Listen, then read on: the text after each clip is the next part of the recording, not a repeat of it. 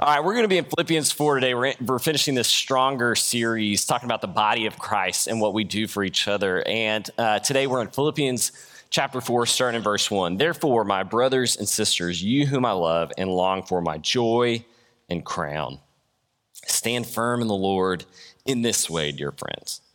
And I plead with Euodia and I plead with Syntyche to be of the same mind in the Lord. Yes, and I ask you, my true companion, help these women since they have contended at my side in the cause of the gospel, along with Clement and the rest of my co-workers whose names are in the book of life. Back in school, a friend of mine preached at this small country church outside Abilene, Texas, really similar to the one that I preached at in Cottonwood. A lot of guys did that, and so he would get up on Sunday morning and he would drive. And as I recall, his church was about an hour and a half one way, and so he would drive about an hour and a half to this little church where 10 or 12 people were gathered. And he'd preach the sermon, he'd lead singing, he'd do the communion thought, he'd teach Bible class, and then afterwards he'd go to eat lunch at somebody in the church's house, and then he'd talk to them all afternoon, maybe get a nap in, maybe work on some homework, and then that night he would do it all again at Sunday night services. He would preach and lead sing, and then he'd drive home late at night and an hour and a half. And I think for his labors, he got something like $75 a week, and he had to pay his own gas. Right? And so one Sunday he drives out there and he pulls up to the church, and there's no cars in this little grass parking lot. He can't figure that out. He goes up to the door of the church and it's locked. And so he looks for the key in the hiding place under the doormat. And they figure if you're going to break into a church, you need to be there. And he opens the door, nobody's there. So he closes the door and he sits on the front porch and he's thinking, did I drive out on Saturday? And the thought of wasting all that gas is about all he can stand, but he's pretty sure it's Sunday. And so he gets out his phone, and this is in, out in the country in Texas, and he can't find service. He's going to try to call one of the members of the church, but he can't find service on his phone. He puts it back in his pocket and he just decides he's going to sit for a little while. And maybe an hour or so later, down this one dirt road in the town comes this truck that he recognizes. It's one of the old church members. And about that same time, apparently he recognizes my buddy sitting there on the porch of the church. So he puts it in reverse and he comes into that little grass parking lot. And he doesn't even get out of the car. He just rolls down the window and he says, I reckon you haven't heard. And my friend was pretty sure he hadn't heard. And he nods to the church and he says, she's closed. We closed her down. He said, the Smiths and the Jacksons, they got in a little fight this week. There was some name calling, some hooting and hollering. Before it was all over, the Smiths said they weren't coming back to church. And the Jacksons said the Smiths can have the church for all they care because they were leaving first. And old Betty decided that without the Smiths and the Jacksons, we weren't much of a church, and so we should just close her down. So we did. I reckon somebody should have told you. Have a safe drive back to town. And so just like that, my friend was fired from and simultaneously oversaw the death of his first church. He had taken this job to improve his resume, and now on his resume, he had recently fired church-killing graduate student. And let me tell you, none of those three things look good on a resume, right? After that, he changed his degree, actually, and he went into counseling because one church fight did him in. If there's something that Christians are good at, you might list a lot of things on that list, but I would add, they're pretty good at fighting. And I think the reason Christians fight from time to time is because we care. We care a lot. Now, not everybody in the world out there cares as much as we care. We did this Bible series in one of our Sunday school classes not long ago where we looked at different worldviews. So how do people think about, interpret the world around them? And there's a small sliver of people that we sometimes call nihilists. And nihilists basically think there's no meaning to anything that happens in the world. There's no bigger purpose. There's nothing uniting all of this together. So nothing really matters. And that sounds really disheartening. The good thing about being a nihilist is you never really get worked up. You never really get mad because nothing matters. But you and me, well, to us, a lot matters. What matters is hardwired into us as believers when we take on Jesus and baptism, that we are taught and formed, and the Spirit infuses our bodies and leads us to care about really important things like what happens to this world, what happens to the people of this world, about souls and spirits and truth and love, and most of all, the work of Jesus Christ, his kingdom. We care about that stuff. It matters. Paul says it like this at the beginning of Philippians. He says, "And this is my prayer, that your love may abound more and more in knowledge and depth of insight."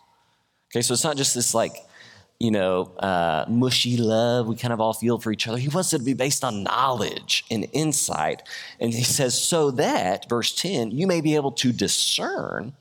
So part of your job as a believer is to discern what is best when it comes to this world. And that you may be pure and blameless for the day of who? Of Christ. Filled with the fruit of righteousness that comes through Jesus Christ to the glory and praise of God. Okay. He's saying that things matter because of Jesus Christ. It's Jesus who gives us the ability to discern what's best, which is apparently one of our jobs. It's Jesus, he says here in this passage, that is going to judge us. It's Jesus that has the ability to declare us righteous. So what that means is that it is Jesus who gives meaning to our lives. Jesus is what matters.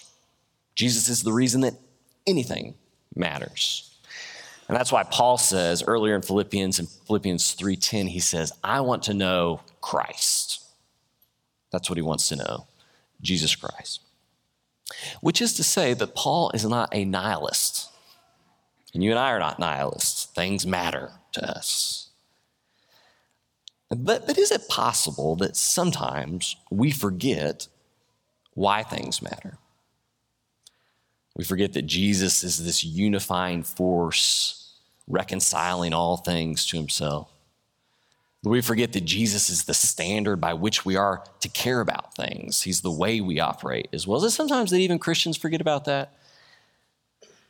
I know the world has certainly forgot that. You can tell that in the world, most people are not nihilists. Things matter to them. You just have to watch news, a news station. You just have to scroll through your social media, and people are constantly letting you know what matters to them, right? They want you to know what matters, and they want that to be right in front of your face all the time. But if you eliminate Jesus from the equation, then how do they answer this question? Why does it matter? Well, there can be a lot of reasons that it matters to them, but mostly it has to do with what kind of pulls at their heartstrings, what they kind of feel inside of them, what their gut just kind of leads them towards. But the thing is that all of our gut, all of our hearts lead us in different directions. And if there is no standard like Jesus Christ to determine what matters and why it matters and how I should care about it, how I should treat others who care about it, then all you're left with is a fight. Why, for example, does animal life or immigrant life or unborn life matter if not for Jesus? Why does justice matter if Jesus isn't the standard of that justice? Why care about things that we've talked about recently, like racial inequality, if not for Jesus and his cross in blood in Ephesians 2? What is marriage based on if not on Jesus? Why does education matter, or healthcare matter, or alleviating poverty matter? Why do any of those things matter that people get worked up about and people care about? But why do those things matter if you can't point to Jesus Christ as the reason they matter? And some would say, that's the root of the world's problem. They want the justice that Jesus preaches and brings. They want the peace that he makes. They want the equality, the love. They want this world of Revelation 21 where there's no more crying or mourning or darkness or pain. They just don't want the one who has the power to bring that world into existence. Like one person said, they want the kingdom without the king, because the king requires things of me. So Paul says it like this about them. He says, for as I have often told you before, and now tell you again, even with tears, many live as enemies of the cross of Christ. Their destiny is destruction. Their God is their stomach, They're being guided by their gut, is what he's saying. And their glory is in their shame. Their mind is set on earthly things. Okay, he's saying if you lose the reason why things matter, things will still matter, right? But you won't have any way to determine ultimately what matters most. Or let me put it like this: things will still matter to you, but since we all disagree on why that thing matters, we're going to fight. And we won't have a way to solve the fight. And I think it's possible that Christians, from time to time, who've been hardwired to care because of Jesus Christ, sometimes forget that he's the reason they care. And that his example is supposed to determine how they care. And so what do? They fight. They fight. Which brings us back to Philippians. Okay, so open up your Bible here again to Philippians 4. It'll also be on the screen behind me. You've got these two Christian women, Euodia and Syntyche, who are in a fight. Now, we've spent the past 3 weeks talking about how the body of Christ makes us stronger, strengthens our hand in God. So it's all about the good of the body of Christ. But it seemed like, we were leaving something out if we didn't talk about some of the challenges of the body of Christ. And one of those big challenges is when you bring a bunch of humans together, that they're going to strengthen each other. They have this wonderful potential by the power of the Holy Spirit to strengthen each other's hands in God, but they're still human, so they're probably going to fight from time to time. And full disclosure, I don't have any particular fight in mind. I've been here for a while. There's been some fights. Occasionally I get drawn into fights between two folks at church, and it can get a little messy. And then sometimes, somebody wants to fight with me or disagree with me, and that's easier because I'm always right. But sometimes those fights are hard to resolve. But really, we tend to get along here at Highland. Part of our DNA at this church, and one of the things that drew me to this church at first, was that there is this real commitment at this place to unity. And you see that, for example, in our multiple worship services that all look different. So they speak to people's different preferences and desires when it comes to how they best express their worship to God. So you have people in these different worship services, and yet they're in small groups together. They're in Sunday school class together. They visit each other when they're in the hospital. They make casseroles for each other. So I feel like unity is a part of the DNA of this church. But sometimes, we're a group of people. We're a church, and that means that sometimes we're going to fight. To the degree that we fight, we're biblical because we're like Euodia and Syntyche. Now, it's not necessarily the biblical you want to be, right? But even these early Christians fought. Now, here's what's fascinating to me about Euodia and Syntyche. We know their names. Most of the time when Paul was talking about somebody he was frustrated with, he would not name them. For example, a little bit earlier in the letter in chapter 3, he says this about some guys he's upset with. He says, watch out for those dogs, those evildoers, those mutilators of the flesh. So this is a common rhetorical technique. If you want to put somebody down that you disagree with, then you don't call them by name because that humanizes them. It's a lot harder to be mad at Bob or Larry than it is to be mad at, what's his name? Or what's her name, right? And so Paul does that from time to time. But Paul calls Euodia and Syntyche by name. And a big part of that is proximity. These are women that he was close to. These are women he worked alongside. He says, they have contended at my side. Proximity changes things. I'm reminded of the brother here, really great friend of mine. And we have this ministry down at LaRose Elementary downtown, tutoring young kids to read. And I can remember he used to talk about those kids at LaRose Elementary. And then he started volunteering at LaRose Elementary, and now he talks about his kids at LaRose Elementary. You hear the difference there? And when he talks about his kids at LaRose, it's pretty easy for him to start welling up with tears of just compassion and love for these kids. Proximity changes things. When you contend at somebody's side, it changes the way you view them, which is why you should come to church. I purchased this box set of CDs of one of my favorite preachers years ago, and I just listened to it on repeat in my car all the time. And they're not his like all-star sermons that he preached at conferences. They're just his week out sermons at this little church in Cherry Log, Georgia, little church. And he recently passed away. He was older, passed away about a year or so ago. But in the twilight of his preaching ministry in this box set of sermons, as you listen to it, nearly every sermon eventually gets to one point. I mean, every sermon, no matter what text he's starting with, he'll work through that text, he'll explain it, but he eventually gets to this one place where at the end of the sermon he says, and that's why you need to come to church. And I think there's a part of us that thinks, well, that's kind of old-fashioned. Yeah, it's kind of sweet. You know, this old fella wants everybody to be at church. That's kind of sweet. I mean, doesn't he know about soccer? You know, he must have been, born back in a time when people didn't have much to, distract them on the weekends with. They wanted to go to church because it was the best thing they had going, right?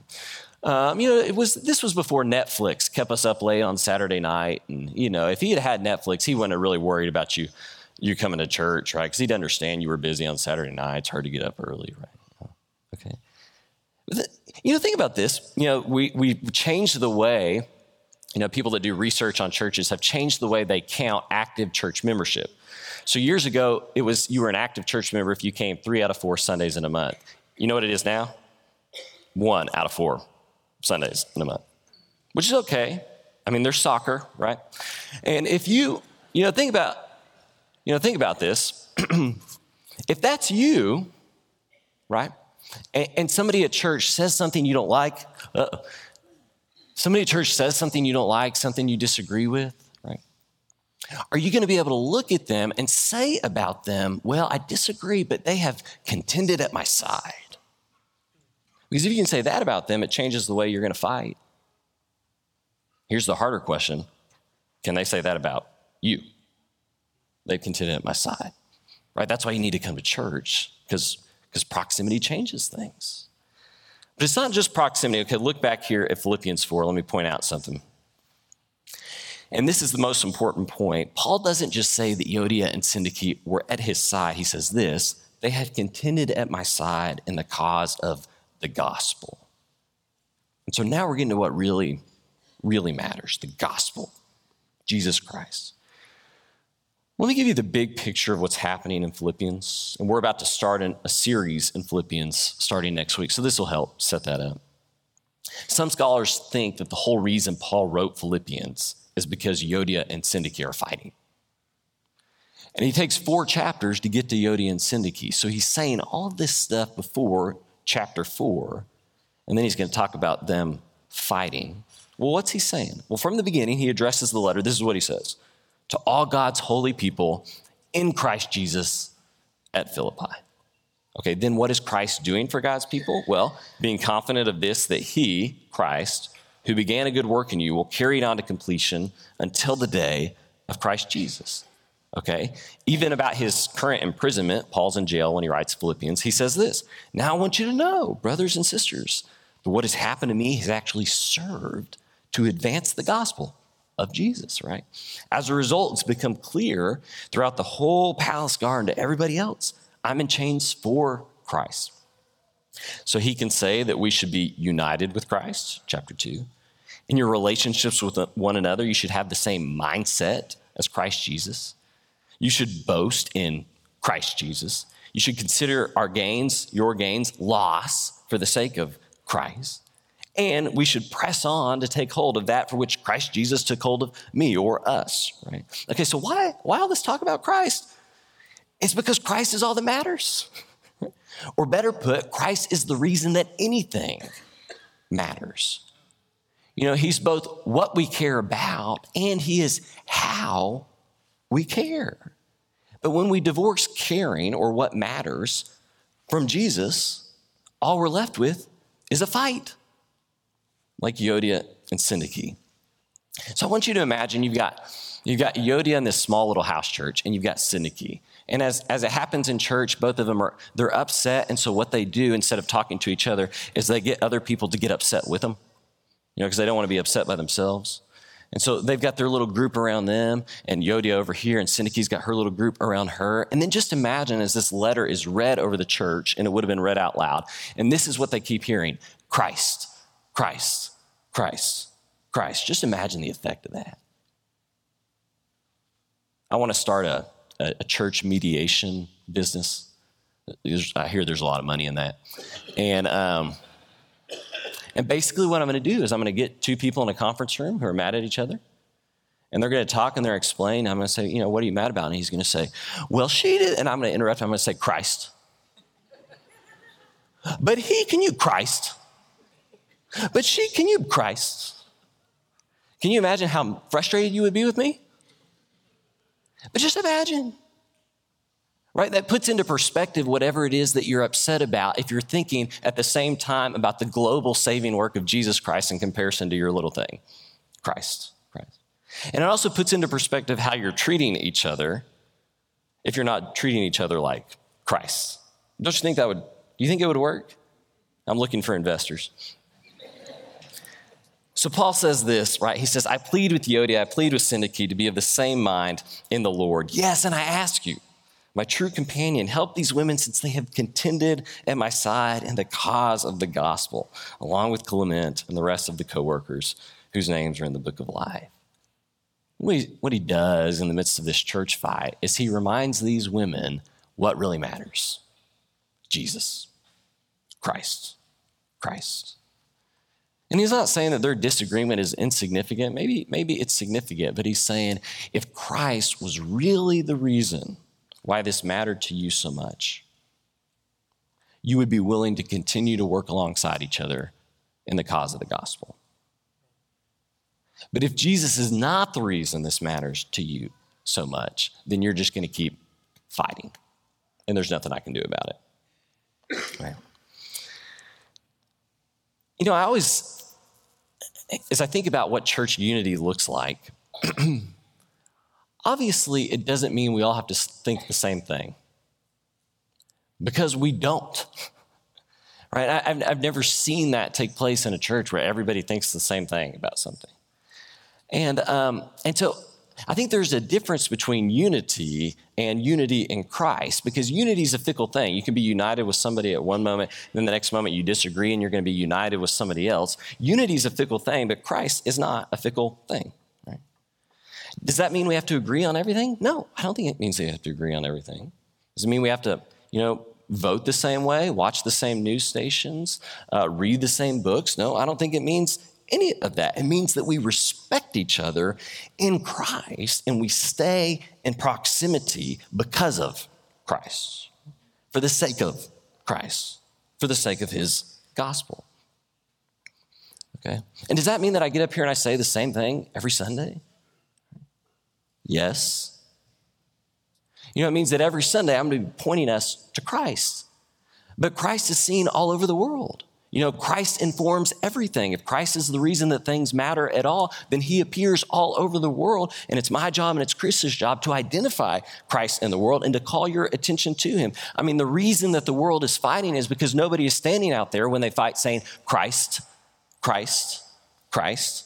I get a kick out of it when people say that some things are off limit to the pulpit in the church. Like we shouldn't talk about some things, whether those are politics or science or entertainment, right? Like those things are off limit to Jesus. When Jesus, Colossians tells us, Paul in Colossians, is reconciling all things to himself. So there's nothing off limits to the gospel of Jesus Christ.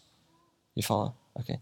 And somebody needs to be out there saying, Christ, Christ, Christ. So every Sunday when you come here, what we're going to do is we're going to say, Christ, Christ, Christ, in the hopes that when you walk out these doors on Sunday afternoon, you will be out there saying, Christ, Christ, Christ. And sometimes we're going to fight, and that's fine. That's fine. Okay. But when you fight, I want you to ask yourself, do I think this matters because of Christ, or does this matter because of something going on in me? That's what you got to ask yourself. And if you're fighting, I want you to stop it. I want you to come together and contend side by side in the gospel, because I imagine if you came together with somebody you're in disagreement with and determined that you two were going to contend side by side in the gospel despite your fight, that things would get better. And sometimes you may disagree with me or Chris. And like I said, I'm always right, but there's Chris. And let me say, I'm so thankful for what he brings us from this pulpit.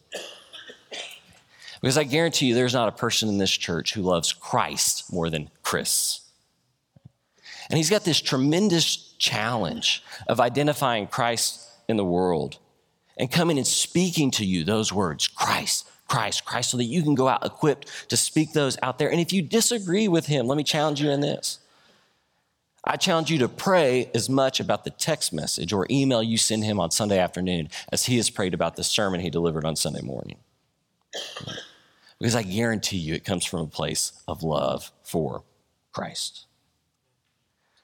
I think one of the greatest sorrows of our world, of our time, is that the one prayer of Jesus in John 17, that his church be unified, has not happened.